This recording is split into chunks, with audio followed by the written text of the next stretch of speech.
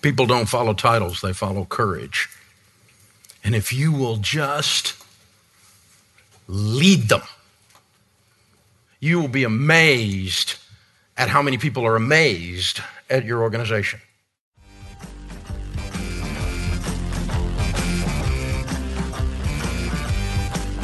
Helping business leaders grow themselves, their team, and their profits. This is EntreLeadership. Now, here's your host, Ken Coleman. Coming to you from the Music City, this is the broadcast of Leaders by Leaders for Leaders. Thank you so much for joining the conversation. Not a special episode, but kind of a special episode, meaning bringing it to you in our normal schedule. But one of the things we love to do is pull out some of the brightest moments from our own EntreLeadership events. We just recently wrapped our week-long event called EntreLeadership Master Series. This is a high-end experience, 300 leaders in a room, deep dive, think college classroom setting. And it is I think it is the spring training camp idea for leaders. You don't start the season without going through Master Series. So here's what's coming up. Get some great stuff. Going to give you short excerpts, but they're absolutely chock full of goodness. You're going to hear from Dave Ramsey teaching on EntreLeadership. What does it really look like? Sound like, feel like. You'll hear from Chris Hogan, who teaches on the art of coaching your team. Then we're going to take you inside our goal-setting panel with 3 company leaders. And then myself, Dave Ramsey, and Daniel Tardy did a panel on growing leaders from within your organization. So that's stage content. And then we wanted you to hear from one of our very own Entre Master Series alumni members, Bill Black. This guy's killing it. We love bringing you stories of people like you. What has he done? It wasn't about what did we tell you. It's what did you do as a result of coming to Entre Master Series. And of course, we're going to give you some great content from EntreLeadership and Infusionsoft. So here we go. Up first is Dave Ramsey teaching on what is EntreLeadership, a word he created that became a best-selling book and a business division that helps leaders all around the country. Here is Dave Ramsey on EntreLeadership defined. Moses was trying to judge 1.2 million people, solve all the disputes of 1.2 million people by himself. There was a long line, to say the least. His father-in-law Jethro came to him and said, "Son, the people are impatient and you're going to kill yourself because you're working 24/7. You're going to have to delegate this. You're going to have to break this down a little bit." And there's this whole thing in Deuteronomy that breaks down how the children of Israel from that point forward were governed, and it ends up being about a 1-to-5 ratio. Now, you might get to 7 or 8 if they're all doing exactly the same thing. If you're a sales manager and you got 7 salespeople that sell exactly the same thing on the same process and everything, you could probably get it up that high. But I mean, when you're a small business, everybody's got 4 jobs, right? You're the CEO, the chief everything officer, when there's 10 of you. You got to do you do everything, and you know how everything works, and if you don't, you're probably screwed, right? I mean, you got to be on top of it. You got to be watching every little thing. So that's where we got to. We got to that point, and I said, I got to have some help. I got to have some other leaders in this place, and 3 of my guys were doing really good work, and so I kind of tapped them on the shoulder, put my arm around them, started mentoring them, and I taught them how I wanted things done. Be able to finish my sentences. So when I turn my back, work keeps going the way I would like for it to go. And that's not blasphemous. It's I own that business. You need to know what I would want done so you can do it when I'm not there. Hello. That's a process. And so we plugged into that, and I put the arm around those 3 guys, and the business exploded, of course. It was growing hand over fist. So we're just working and working and working. We look up, man, we snapped our fingers. There was 40 people. Now there's 4 of us. Me and the 3 guys I mentored, leading 40 people. We're back to a 1-to-10 ratio. We're screwed again. We figured out in order to grow this business, I didn't have time to physically, personally, logistically mentor every single person that was going to be a leader inside the organization. We needed to grow faster than that. And it's hard to hire outside people who get it. If they're smart, it still takes them a while to get it. You know, I'm trying to bring in outside people, but I also thought I got to grow leaders inside this organization for this organization to grow. We're going to have more leaders and more layers of leaders because this 1-to-5 ratio is real. You need to actually be someone who is a leader. I can tell you can lead when I'm sitting with other people in the lunchroom with you if people actually listen to you. But if they roll their eyes while you're talking in the lunchroom, what do you think they're going to do in a sales meeting? You're not a leader. And that's not, he has born leadership skills. No, somewhere along the line, his dad whooped him until he got to where he had to tell the truth. It's time somebody had a parent, somebody had a professor, somebody had a preacher, someone had a spiritual experience that caused them to decide to have character. But it's a decision. You can decide. And you get to decide, again, every day. So you need to have that. So what we did is we put the two words together again. We came up with EntreLeader, the process of leading to cause a venture to grow and prosper. And when you put these two together, you get this beautiful person in your life. And you might be that person. Hopefully by the end of the week, you'll be that person even more as we talk about it. This is a person who's passionately serving. It's a person who's a maverick that has integrity. This is a person who's courageous while humble. I'll tell you where I meet these people. Top brass military. Some of the smartest, bravest, and yet humble men and women I meet is when I'm on one of these bases and I come in and the whole room jumps up and the guy walks in and fatigues, but it's, I looked up and there's a couple stars up there. Hey, Dave, how you doing, man? I'm so glad you're here. Hey, John, how's your daughter? Hey, Sally, I heard your mama's sick. And, and he's working the room, loving his people, because he may have to send them into harm's way at some point, or they may lead people into harm's way. Courageous while humble, that's where I find a lot of them. I find them in business too, but that's where I find a real collection of them, this top brass military. I'm a huge fan. I never served, but I'm just a huge fan when I get to hang around those people. I know military's got its issues, and if you've been in the military, you know them, but there's some great human beings in there. Some great human beings. People don't follow titles, they follow courage. And if you will just lead them, if you will just lead them, you'll be amazed at who you end up with on your team. You'll be amazed at the quality and the productivity of the organization. You'll be amazed at who will leave. You will be amazed at how many people are amazed at your organization. Going to keep rolling here with Chris Hogan, the #1 best-selling author of Retire Inspired, one of our speakers during EntreLeadership Master Series Week. Chris is going to walk you through the difference between being a leader and certainly not a boss. This is great content from Chris Hogan. Essential qualities of a great coach. Looking at this, I think, #1, being clear and direct. There's nothing worse than assuming something has been communicated, right? And I figured out, I've been plugged in and doing this stuff long enough time that you have people that naturally will beat around the bush. And I think there's a couple of reasons for that. I think people are either tentative of being direct or they're too overly conscious of coming off the wrong way. But I'm going to tell you something. As a leader, to be unclear is unkind. Okay? I'm going to just let you hear that straight out.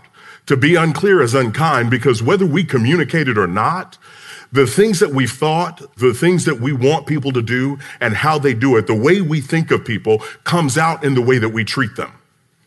Okay? I mean, it will come out one way or the other. And so what I want to do is encourage you, let's just be clear on our expectations. And we're going to talk about those on Thursday, how to manage expectations and how to set them. But I want us to be direct in our communication. Now, you can be direct without being rude. Okay, there's a fine line there. And we're going to talk about personality styles a little bit later. But just have people understand what it is you expect, what it is you want done, but more importantly, their role. A great coach will help someone understand what their role is and why it matters to the team. Your team needs to understand what you are trying to accomplish. Don't let this be an assumption. Don't let this be that, hey, I hope some people get it and some people connect. No, we want it to be crystal clear. And I'm going to tell you something, in your communication, if you're clear and direct, this is how you know that your message is getting through. The people that have been with you a while are doing this. Here she goes again. Or they mouth it with you as you say it. right? That's not a bad thing. That means you've been repetitive and consistent enough that they know what you're going to say. And so do this. Make sure they understand what you're trying to accomplish. And more importantly, if you'll do this and add this to this, help them to understand how they fit in and how they can benefit as well. I mean, that's the real deal. When people know, hey, this is what we're trying to do, they want to know what's in it for me. So help them to understand what they can gain as well. Like, go sit down and talk with somebody. If you think there's a misunderstanding, let's sit down and be direct. I promise you, you'll blow people's minds. If you go, hey, come here for a second. Ann? No, you don't really have to get up, honey. I'm just an example. Like, she was like, what? Oh, I didn't know. But let's say we were in staff meeting and I was talking and Ann, roll your eyes. Oh, you kind of good at that. Nice. And I'm up in staff meeting talking to everybody. Everybody else is smiling. But I noticed Ann roll her eyes, right? Now, what should I do? Well, I can in my mind think, Ann's just got attitude. She doesn't believe in what I was saying. She's not a part of the mission. See, that's how it morphs in our minds. But if I go and I say, hey, Ann, come here for a second. I noticed during the meeting, I was making a statement, you kind of rolling your eyes. She was like, what? No. She goes, I had my contact was jacked up. You know where I'm going with that. As leaders, we can take small actions and we start to make assumptions. But if we can just have that communication, what will happen is she can clarify and I go, oh, okay. And now we start to continue to move forward. Every day you build closer or you build walls. Build something intentionally. Don't let it be an accident. Understand your team well enough to be able to spot when something is wrong. Ooh, this is that making eye contact. Have you ever had somebody tell you everything's all right, but you look in their eyes and you know better? Okay, that's what I'm talking about. That's what I mean about being in enough proximity to know if Kathy says, oh, I'm fine, and I look at her and I go, them eyes are normally twinkling. They're not twinkling today. I'm going to make a mental note as a leader to circle back and check on her again. And it's literally like knocking at the door. See, sometimes you have to care enough to keep knocking. Don't take fine as just an answer when you know it's not. And I've knocked at the door long enough and hard enough and found out there's some people walking through some marriage issues. There's some people walking through some health issues. There's some people walking through some things that did I need to know it as a leader? Probably not. But they didn't tell their leader. They told their friend. And it's a different level of understanding. So now I can understand what's happening. I can be there to support and I can be there to try to guide. See, this thing is bigger than just the job that people are working. This is about people's lives. The ripple effect of somebody caring enough to be plugged in and be clued in enough. People have no idea the impact it can make on people. You have no idea the impact you can have on people. It's about making a decision. Caring heart. I don't know about you, but I've read in a book years ago, it said, real men don't cry, right? I read that somewhere, and I was like, oh, yeah, that's kind of crazy. Yeah, I didn't agree with it. I was like, well, whatever. And this is when I knew that I needed to stop that lie. My son was learning to ride his bike. We took off the training wheels. He's riding, and I let him go, and he falls and skins his knee. And he's over like this. Ugh! I go, you all right? Of course he's not all right. Boy's got blood on his knee, went down. I know he's not all right, but we ask stupid questions like that. And I go, he's like, he keeps grunting. I go, what are you doing? He goes, I'm trying not to cry. And I said something to him that I'll never forget. I said, if you're hurt, cry. That's what's wrong with our society today. We got people walking around with repressed emotions because nobody knows what they should show or not show. How about this? Be human.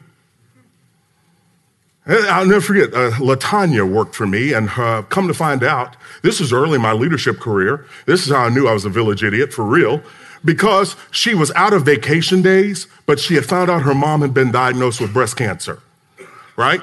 I must hit the issue about being at work, doing your job, to the point that this girl finds this out about her mom and hasn't gone back to D.C. to see her. She's waiting for the weekend. I get word of it on a Thursday, and I'm like, what do you mean? Why is she waiting for the weekend? And my team said, the assistant manager, Chris, she's out of vacation days. And? I was like, what are you talking about? Well, she's out of vacation days. She won't leave till she can hit the weekend. And I went, her mom just found out. I was like, LaTanya. I said, hey, what's going on with your mom? She told me. I said, hey, I'm sorry. I said, but when you leaving? She goes, well, I'm waiting until Saturday because I'm out of vacation days. And I literally went, oh, honey, you don't need vacation days to go check on your mama. I was like, bye. She's like, I got to fill out the form. I said, bye. I said, come in here and give me a hug. She goes, you know the rule, because I made him watch them sexual harassment videos. I kept a ruler on my desk, 12 inches. Don't you get that close to me. It was a running joke. We never had no issues, I'm going to tell you right now. And she came in and I gave her a hug. I said, you go see your mama, girl. I said, you call me and let me know when you can come back and when it makes sense. Don't you worry about no vacation days. See, that's that thing where I think if we would just remember to shift and be human, it helps us make some decisions that are easy to make. Listen to me. If you remain authentically yourself, it's easy to stay in character. Some of us are trying to play or perpetuate a role that's not really us. So now you're trying to remember, who do I need to be? No, just be you. Be firm, be clear, be direct, and care. You can do all of the above, I promise. It's not hard. It's just being aware of it and making some decisions. Look at this. Too much truth will shut the team down, and too much grace, and they'll never learn to improve. And I mean that by, again, thinking about it. I mean, imagine a coach. He's got a player out there that's just messing up. Well, he can't jump on them too much, because why? They'll go in the tank, is what they call it. You've had people do that in business, where they made a mistake, and if you call them on it based on how they're wired, they'll either shut down, or some of them will rise to the occasion to show you what they can do. But you've got to know it enough to be able to deal with it. On the flip side of it, as a leader, if we give too much grace and we've got somebody that's underperforming or not giving the effort, and we don't ever tell them, you know what you just communicated, that it's okay. Silence is approval. And so looking at this, you go, well, Chris, hold on. If I go tell people when they're not doing well, then it feels like I'm getting on them. No, it's the spirit in which you deliver that. Don't do it as a boss, do it as a coach. Meaning, hey, what's going on? How are you? This is the expectation. What can I do to help you? Again, it's just that check-in to let them know what's happening now is not okay. We've got to fix this. And then the next level of it as a leader is to figure out what are the things to help them improve it. If it's their time, are they doing things that don't help them or aren't necessary, whatever it is, but I'm being engaged in the situation so I can help them empower the results. It's you. This leadership thing is constant, okay? It's not a coast. And some of us approach it as a coast where we think, well, if I've got the title and I tell them once, I should be done. No. Repeating is necessary. Repeating is where the leading comes in. That's where the coaching happens. Just when you thought you couldn't get any more great content, here we go. I had the opportunity to do a great panel with three of our rock star leaders here at EntreLeadership, Sarah Sloyan, Herb Jenkins, and Jason Blake. We hear more about them in this conversation that we had with our audience. Knows how to kind of identify a goal that we can all get excited about and we all agree on. But how do you take it from that corporate missional maybe mindset and make it an individual where the individual team member who has a role, who has a part in the goal, really owning it? Yeah, that's great. And there's really two important parts there. There's getting them to have a goal that they make their own, but then it's also connecting it to the bigger goal that you may have for the organization. Both are really, really important. So here's what I'd say. I've done a lot of goal setting and with varying degrees of success, pretty good amount of managing to those goals, but I've definitely been in situations where I've made a goal and then honestly didn't really manage to it that much and just kind of went on the shelf. And I've really reflected on that a lot to say, like, why is that happening? What am I doing wrong here? And one thing that's really helped me a lot, both for myself and as I work with another team member. Let's say you got somebody on your team who's a vital part of making the goal that you have for your company a success. Then you've got to set with them, here's the overall goal. But I've found with them that if you take the approach of let's not just go through the mechanics of a specific and measurable and timely goal for you, but really let's take a step back and let's look forward to, let's say, end of this year, right? Really try to make it one of those things that they can picture in their mind of something that could actually happen. Like, imagine if we accomplished this goal. Or what would a goal be that at the end of this year you would look back on and say, we really did something special this year? Get people to kind of dream with you, even on the goal itself. And when they go about defining the statement, if you keep putting it in terms of, okay, now walk me through, if we're there at the end of this year, what's true about the company? What's true about your role, your situation? And it kind of sparks this other side of the brain that kind of brings the goal to life. When people do that, when they really start honing in on what it's like to live in a world where this goal is accomplished, then along the way, as you're managing in the trenches, they have more motivation to actually see it through because they want that feeling. They want that idea of this could be a reality and it could be so much better for us as a company and for me personally that it really helps bring it to life. So go through the specific and measurable and timely and all those sort of things, but really add that extra component as you're walking somebody through creating their goal, and it makes it much more likely for them to actually see it through. All right, Sarah, I want you to talk about the unique environment that you create within EntreLeadership, because we have all these different business divisions within Ramsey Solutions.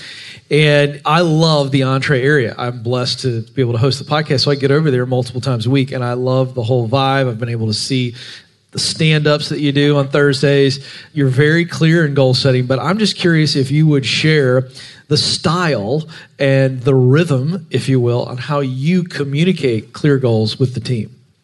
We love to set huge goals. Like if you're not waking up with night sweats, then we're probably not setting big enough goals. And we love to make it really visual. So if you come over to the Entre space while you're here, you'll see this massive mountain. And we have identified at the top of that mountain our goal. And then we have all of our little tick marks and our little yodeler man who is climbing to the top of this mountain. And it's really fun. We get really practical with it. So we've got a scorecard also to the left, and it says, okay, we're this percentage to our goal, and then we're this percentage in terms of time to our goal. So if those don't match up, like if we're 40% of the way through our time, but we're only 20% of the way to our goal, we're like, oh, okay, we're going to have some chit-chats. Luckily, we've been ahead, so we've all been lots of bell ringing and celebrating. But yeah, we love to make it really visual. We also love to know, we're doing it over the course of a year. So if we don't do that, kind of break it down into small, manageable chunks, we won't actually know if we're on track or not. We'll just kind of get partway through the year and think like, oh yeah, this seems like a lot of money. But we won't know, okay, are we actually on track to hitting 25 million or not?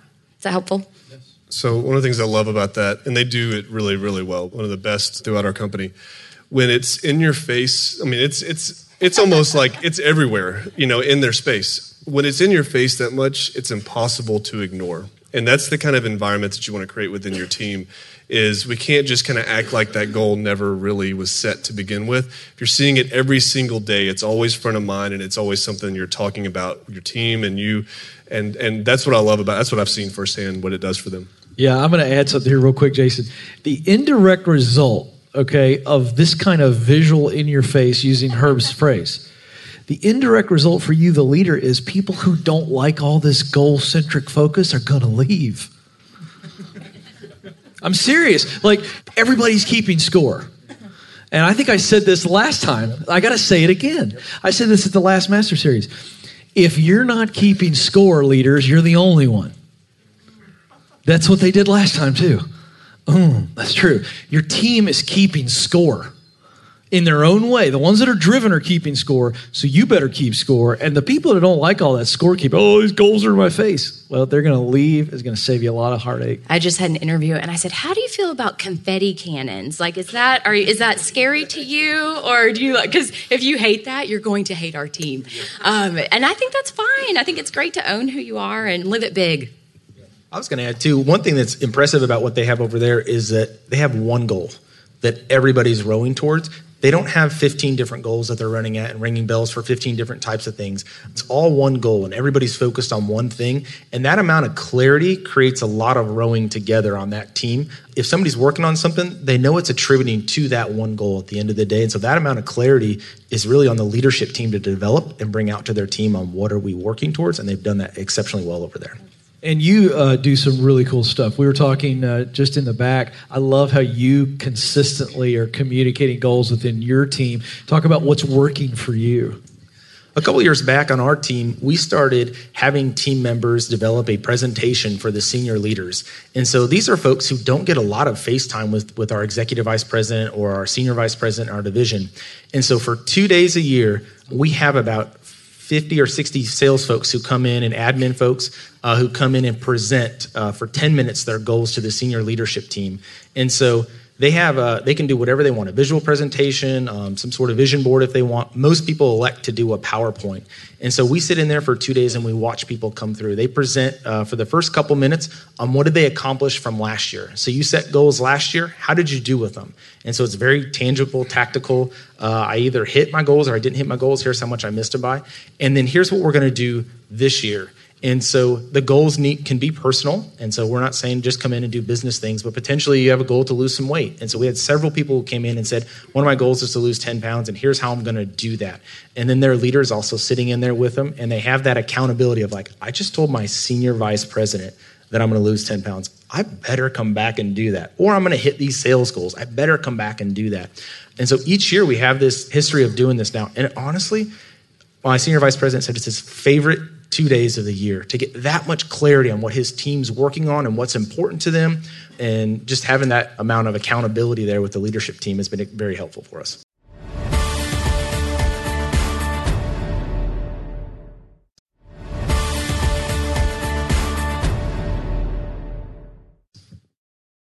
Another fun conversation was Dave Ramsey, Daniel Tardy, and myself talking to our audience about how do you develop leaders from within your organization. Great leadership is about multiplication, and when you can raise leaders up from within your culture, well, you're ahead of the game. Here is a bit of our conversation. On my left is Daniel Tardy, and Daniel, tell these folks here and watching on Facebook Live what you're doing these days. Well, hey guys, I hope you guys are having a great day so far. And like Ken said, my name is Daniel. I've been with the company about 14 years. These days, I spend about half my time working with Dave and our board, working on global company kinds of things. And then the other half of my time working with the leaders in our business and leadership. We call it a spoke, and that encompasses the EntreLeadership brand as well as our business boutique brand. All right, and this guy to the left of Daniel is a guy by the name of Dave Ramsey. He does a little bit of radio. You can clap for Dave. There you go. Yeah. So this is fun. Dave popped over here, and we have, Dave, an intentional leadership development, not strategy, but culture. We're constantly looking for leaders, and then when we identify somebody that we feel like has got it, then it's an intentional process of moving them through that. I thought it'd be fun for those watching on Facebook and then our leaders here in the room. Describe the current process by which that happens, and then if you get identified, what does it look like as you begin to walk through the training process and the testing? We don't have some kind of magic wand where we go, oh, there's a leader over there. Like one of those forks, tuning fork things where you find water or something, you know. No, it's more like they show themselves. They stick their head up. They're doing something. They're getting things done. They're relational. You know, Pat Lencioni's book, Hungry, Humble, Smart, the ideal team player, they're hungry. They're humble, meaning they're not humiliated. They're humble, meaning they're other-centered. And they're smart. They're people smart, relational smart. And they get stuff done. And, you know, Daniel from day one, he was a sales guy when he came on, 23 years old maybe, something like that. And but from day one, I mean, this guy, he would just run out and knock stuff down. You know, and you went, that guy's got potential. He's going to knock something down. We might as well aim him at something, you know. So, you know, it's just that kind of stuff. And you're looking for people, men and women of action, men and women of valor who do things. Those are the people that are easy to guide because they're already in motion. Getting somebody into motion, I ain't got time to do it. I got too much of it. If you're not already in motion, I can't help you. I can light a fire under you. You know, it's like, I'm burnt out. Not a chance, dude. You were never on fire. You know, I mean, it's like. You know, so Dave's talking about, you know, they raise their hand, they stick their head up, and that's absolutely true. The thing I would challenge you guys is once you identify that person, go crazy intentional on nurturing and mentoring and leading and investing in them. So there's really three ways that we do that. There's content, there's conversations, and there's constructs.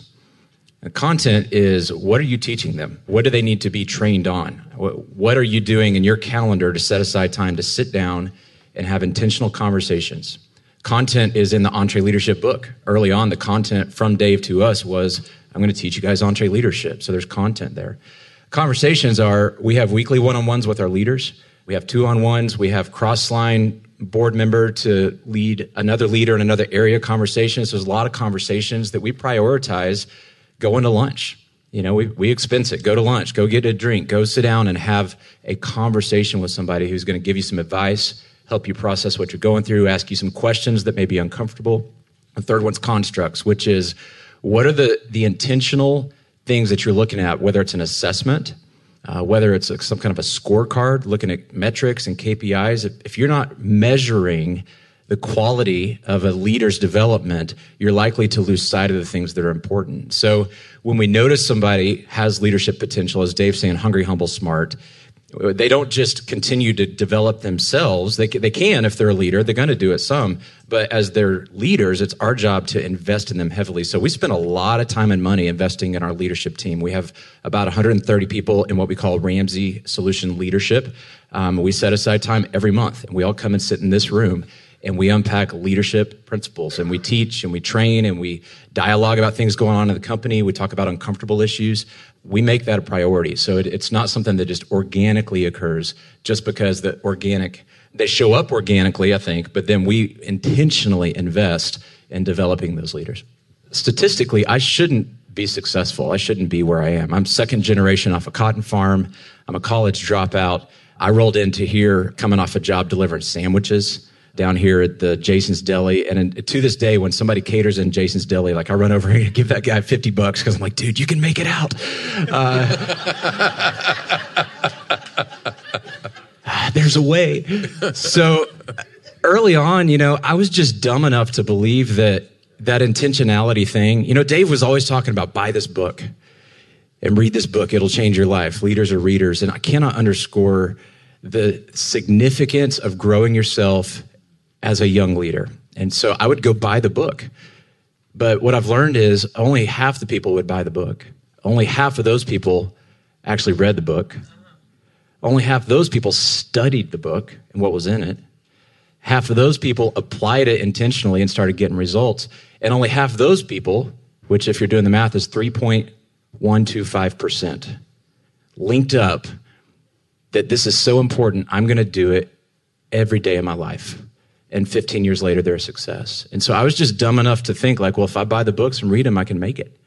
And early on, I was maniacal about reading and learning. And still to this day, like I still set goals. This isn't like, here's what your team needs to do. Goal setting is for, rank and file people. Like, no, every day I'm setting my goals. What am I doing today? What are my big rocks? What are my big wins for this week? What's my goal for this year?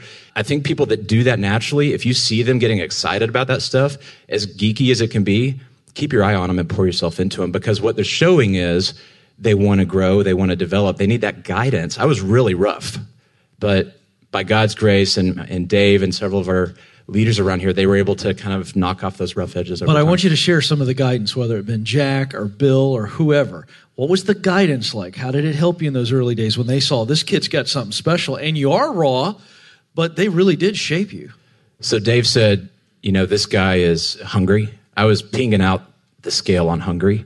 I wasn't so strong on humble. And in my experience, what it looked like was them kind of kicking me in the teeth a little bit and going, dude, chill, tuck your shirt in, quit being a jerk in the meeting to that person. Who do you think you are? I mean, it was just a lot of like after the meeting, hey, you need to know you're awesome and you're going places, but let's knock this chip off your shoulder. And so Dave, Bill, several people, I just always remember those moments, very uncomfortable conversations.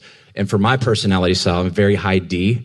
You probably would not do well to talk to a high S the way these guys talk to me. They need to be led and developed a little bit differently. But for me, I didn't need a lot of encouragement. I needed a lot of humbling and bringing me kind of down to earth and helping me understand, hey, this thing's going to take time and you've got some natural talent, but that doesn't give you a pass on treating those people like crap. Dave, you teach in the money side of things so beautifully about the rope and what you and Sharon did with your 3 kids and allowing them rope, but there's great leadership stuff there as well. What would you say to the leaders in this room and those watching on Facebook if you identify somebody who's stuck their head up and you think they've got what it takes? How do you begin to move them along and give them a little bit of rope so we can see, all right, how are they going to handle this? What do they need to work on? Well, I probably started delegating as much out of frustration as anything just because I couldn't get to it. it wasn't going to get done, so you might as well try it, And so it was kind of that. It really wasn't like a professional, well-thought-out leadership strategy. But later on, as we started working on it more and more, as we evolved as an organization and as leaders, we started realizing that you can delegate to someone to the extent you trust their competence and their integrity. And usually integrity takes a little time. Just spend time with people. You learn to trust the intent of their heart, that they mean well, that they intend to do something. And then their competences, can they play? Can they put the ball in the hoop? Can they drive the lane? Can they get the thing done? And the only way you do that is just put them out there on the floor and go, shoot. Shoot. You can't do it for them. Coach does all the shooting. The team doesn't win. Shoot. You got to shoot the ball. And, oh, you missed. Oh, darn. Well, shoot again. Let's adjust that and change that. And you go into that meeting, you go into that sales presentation, you go into that negotiation with a vendor, you go into whatever. You just put them in there, put them in the fire, and just watch them. And then, after the meeting, course correct and go, when you said that, did you notice that all the body language in the whole room shifted? That was pretty dadgum stupid. So maybe you shouldn't use that phrase in that situation like that. You just turned the whole room on its ear. The room tilted. I didn't see that. I know you didn't see it, but I saw it and everybody else saw it. And so you're going to have to think about your mouth in that situation. And that's kind of how we talk around here. I mean, we just say it. This is what happened. You screwed that up, and people tell me that too, by the way, so it's okay. But, we course correct, and you got to put them in the fire and let them feel it. And you can talk to a kid about how to drive a car all you want, but you got to put them behind the wheel eventually. And grit your teeth and hold your breath and, stomp the floor over there where there should be a brake and all that, right? But, you got to let them drive sometime. And you got to, parking lot of the church or whatever it is, you got to put them behind the wheel. About 6 or 7 years ago, I was still in a sales seat, and I would go out to the Total Money Makeover live events that Dave would do. He'd teach for 5 hours on a Saturday, and at the end of the night, I had about 10 minutes to pitch EntreLeadership, answer questions, collect checks, and book it out of there, because Dave would let me fly home on the jet if I was out there within 10 minutes. So you talk about pressure, like I'm selling, trying to collect money, and trying to balance hurrying up and maybe losing sales so I could get home that night to see my family. Otherwise, I had to catch a flight commercially out the next day. And I was always kind of doing that dance, and I would take a little longer, and Dave would kind of go, well, you're a little late, but how'd you do? And so if I did really well, he'd go, okay, I guess it was worth another 5 minutes. And this was our little running joke. Well, one night, I handed the sales cards, to this girl on our team, and I said, hey, these are the sales from tonight. I need you to get these into the system and get these back under lock and key, make sure that these don't get lost. These are live checks. These are checks. And it was probably $3,000 per at the time. And I don't know, there's maybe 20 or 30 in there. So tens of thousands of dollars of orders that I'm running off the stage, handing these to her, and just trusting it's all going to be fine. And I get back Monday morning, and I go talk to the girl, and I go, hey, the cards, where's it? What was the total? And is everybody taken care of? And she said, oh, I gave them to somebody. I said, you gave them to somebody? She said, yeah, the event. They were packing up the truck, and someone said if I put them in a bin, that bin would get on the truck, and it would get back to Nashville, and so they're probably in the truck. And I'm going, you what? Where's the truck? And so the truck's at the loading dock. This is a Monday, and I spend 7 hours climbing around in this stupid truck looking for these orders, just sweating it, going, I don't know where they are. I mean, who knows? I mean, it's pallets and crates and AV equipment. I'm climbing all the way back. It's like literally a needle in a haystack. And the whole time I was in that truck, I thought, this is what he was talking about. My granddad always said, no one's going to care as much as you do. This is it. No one's ever going to care as much as I do. And I believed that for 4 or 5 years. And fast forward, someone came along that really challenged that belief for me. And that person was Sarah. And everyone on our team cares. And they care about the excellence in the event. They care about the product. But I'm talking about when you find someone who their life purpose so resonates with your life purpose, their values, their passion, their I'm not going to be denied index, that's very rare. And when you find that person, I would just say, you pour your entire self into them. Dave has done that. He's found probably, I would say, 10 or 15 people like that along the way that he has just gone all in on those relationships. And that's not to discount the other people on the team that aren't there, but it's to say when you can find someone who you go, I think they care as much, they may care more than I do. This is amazing. And they love it and they're wired for it. And so Sarah's one of those people. I got 2 or 3 people like that on our team where I'm just going, they get it. They want it. They make me run fast because sometimes I'm trying to keep up with them. That's when you know you got a good thing. I never heard that story. Did you find those orders? I found the freaking orders. That was the worst day and best day of my life. It was worst day until I found them, and then it was like Christmas. Oh, there we go. We got a question. Yes, ma'am. Go ahead. Well, to follow up, what happened to the young lady who left him in the truck? She's not here anymore. Okay. And we have also changed our standards to be PCI compliant. And don't worry, your money is safe and sound. We don't do things like that. This is a while back. Okay, thank you so much. So I think my question is mainly about your senior leadership or your operating board. I know y'all doing a lot of amazing things, and I'm just wondering how you kind of continue to grow them. Okay, that's a great question. All of them run, have 100-person plus teams, and they're all running multi-million-dollar organizations within this organization. So they're highly accomplished people, all of them. We spend a lot of time together intentionally on social things. We'll take all of our spouses and do a board retreat and someplace really, really nice and just play half the time together, just do fun stuff together.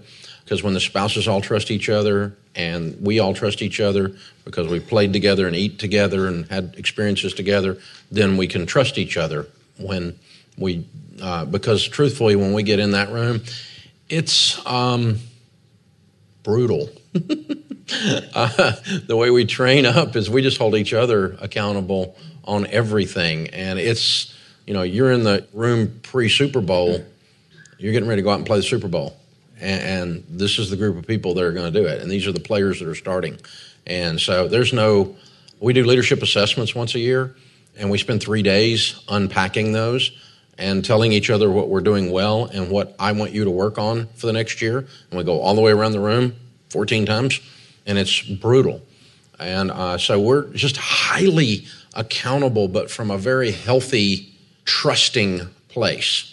We spend a lot of time building the trust in each other so that we can that way when you're brutalized, it's not toxic because it's just truth-telling at a really high level. And it doesn't take us long to get there. I mean, like 13 seconds in there. I mean, nobody's playing nice and then zinger. It's just zinger. It's just like, that was a dumb idea. What were you thinking? And it's like, this guy on your team is completely failing and you don't see it. You're going to have to bust up into that space there. This team over here is the island of misfit toys. You're going to have to go in there and break this thing up, man. You got a mess on your hands. We're just all up in it. I don't know if that makes any sense or not, but it's just, they really are the operating board. And when we have a problem or we have a new thing, 2 or 3 of them will jump on it because they're very much owners. And so when we reorg an area or we got a place, a thing that's dysfunctional or broken, 2 or 3 of them will jump in. So, because they're all paid off the bottom line like they were partners, is how their pay is. And so, if one of the divisions is losing, it brings everybody down. And so everybody going over and looking, what are you doing over there? It's like, and they care. They care for a lot of different reasons, but money's one of them. And so that has evolved over a decade.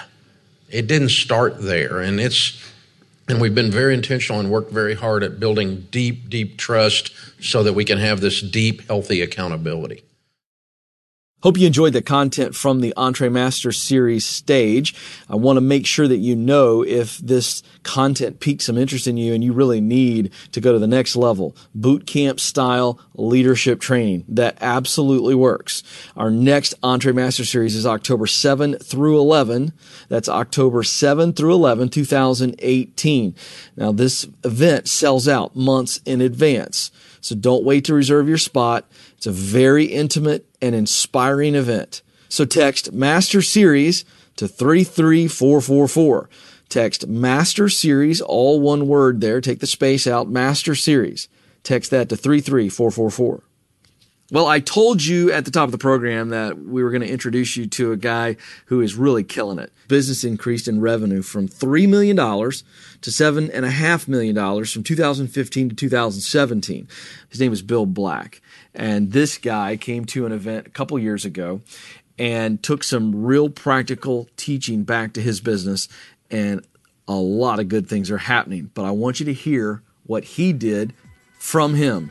Here's my conversation with Bill Black. Well, this is fun. Bill Black joins us here in studio. He is an EntreMaster Series alumni.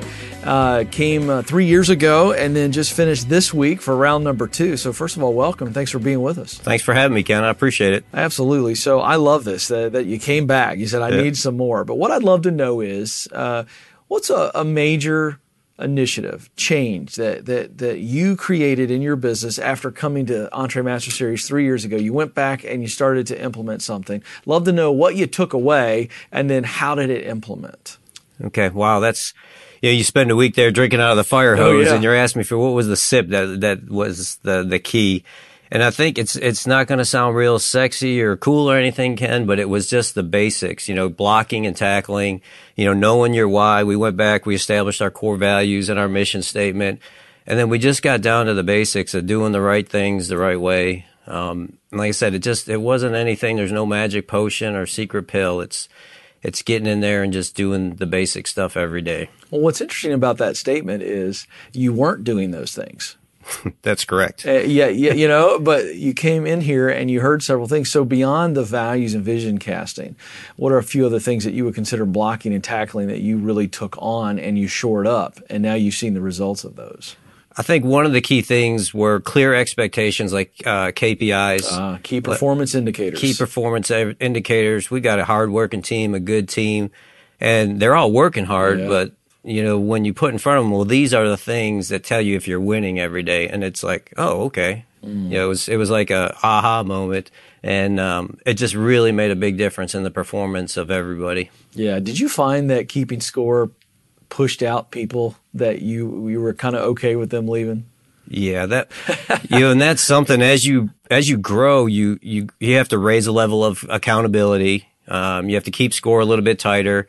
And when that happens, we talked about it this week, is sometimes the seed outgrows the person. It's unfortunate. That's probably the hardest thing, because you become emotionally attached. You pour into these people, and then it's just not a good fit anymore. But yeah, it has pushed some folks, out of bounds, and and they're doing well now. I keep.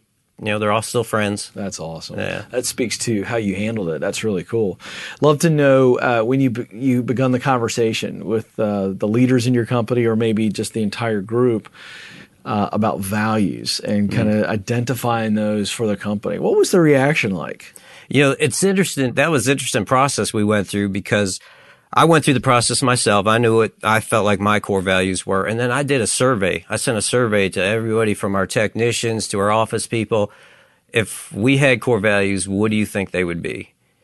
And everybody has core values, whether they're on the wall or they're not. You have core values. And it was really encouraging that the core values that I had, they all came back. Integrity, teamwork, communication, all the things that in my heart were important to me as core values. They came back into, through the surveys we did. Wow. And then when you selected those values and you kind of said, okay, this is what we're going with, I'm just curious how you kind of made those public and how you presented them to the entire company. Well, the way it worked out is it was right towards the third quarter of the year, and we do a huge Christmas party every year. So the Christmas party, families are there. People, we had that year we had 100% participation, so that's everybody awesome. Came, and we've got 3 locations. So we had one guy drive almost 3.5 hours. Wow. So, we had everybody there, and then I went through the core values, the mission statement, and talked about them a little bit, and just gave them, and we handed them out, with the Christmas bonus. So everybody got a copy of it to take home to their families and everything. So it was really, it was really empowering, it was really powerful. Yeah. Well, I love that that's what you mentioned right out of the gate when I kind of said, what'd you take back? And I'm just curious now, looking to this very moment in your company, What's been the result of that process of values? How's it affected your culture currently? Well, it's really affected our hiring process. We really now do a good job of scanning the culture fit, make sure that's on point, and also how we make decisions. It kind of empowers our people. Is it the right thing to do? One of them is we do the right thing, whether it costs us money or if it causes us to lose some profits. We're going to do the right thing because it's the right thing. So when a branch manager or somebody calls me and says, hey, this is a situation we have, here's what I think we should do. And I was like, well, is it the right thing to do? He's like, it's the right thing to do. I said, well, then that's what we're going to do because that's one of our core values. That's awesome. Yeah. He is Bill Black. The company is National Fleet Management. Hey, thank you so much for hanging out with us after a long week. I know we've, again, just hammered you with a bunch of content, and at least you knew what to expect this time, right? That's right. Well, thanks for being with us, Bill. We appreciate you. Big thanks to Bill Black for sharing his story with us. Love the stories from real EntreLeaders who buy a ticket and they come and learn, but then they actually go back and do something. Really inspiring stuff. Hey, the EntreLeadership team has a great tool for you this episode. It's called the Decision-Making Checklist. Think about this. You're the leader. That means you're the decision maker. There are so many decisions that a leader has to make. And sometimes the very act of having to decide something that may normally be an easy decision can paralyze us. So how do we get out of the paralysis of analysis? The way we do it is using a great tool like we're about to give you. It's called the Decision-Making Checklist. You can use this checklist to help you prioritize what, when, and how you communicate these decisions to your team. Here's how you get it. Text the word decision to 33444. That's decision. Text that word to 33444. All right, folks, Infusionsoft bringing you great stuff as always. But before I tell you about the latest resource, I want to give you a special preview into what next week is going to look like. Make sure that you are subscribed, or else you're going to miss some surprises we have in store for you. We're going to temporarily switch up our format. And I told you surprises are coming. So as a precursor to next week, we thought that the 2018 Small Business Marketing Trends Report would be perfect to help you get focused on the next steps. In this report, you will be given top marketing trends for 2018, must-know social media insights for your strategy planning, how small businesses are planning to allocate digital marketing budgets, and more. To get it, go to the link in this episode's show notes. It's episode 248. Well, fun episode. Hope you enjoyed it as much as we did putting it together. Big thanks to the entire Ramsey Solutions teams for this amazing event week. On behalf of Will, the producer, and the entire EntreLeadership team, thank you so much for listening. We'll talk with you again very soon.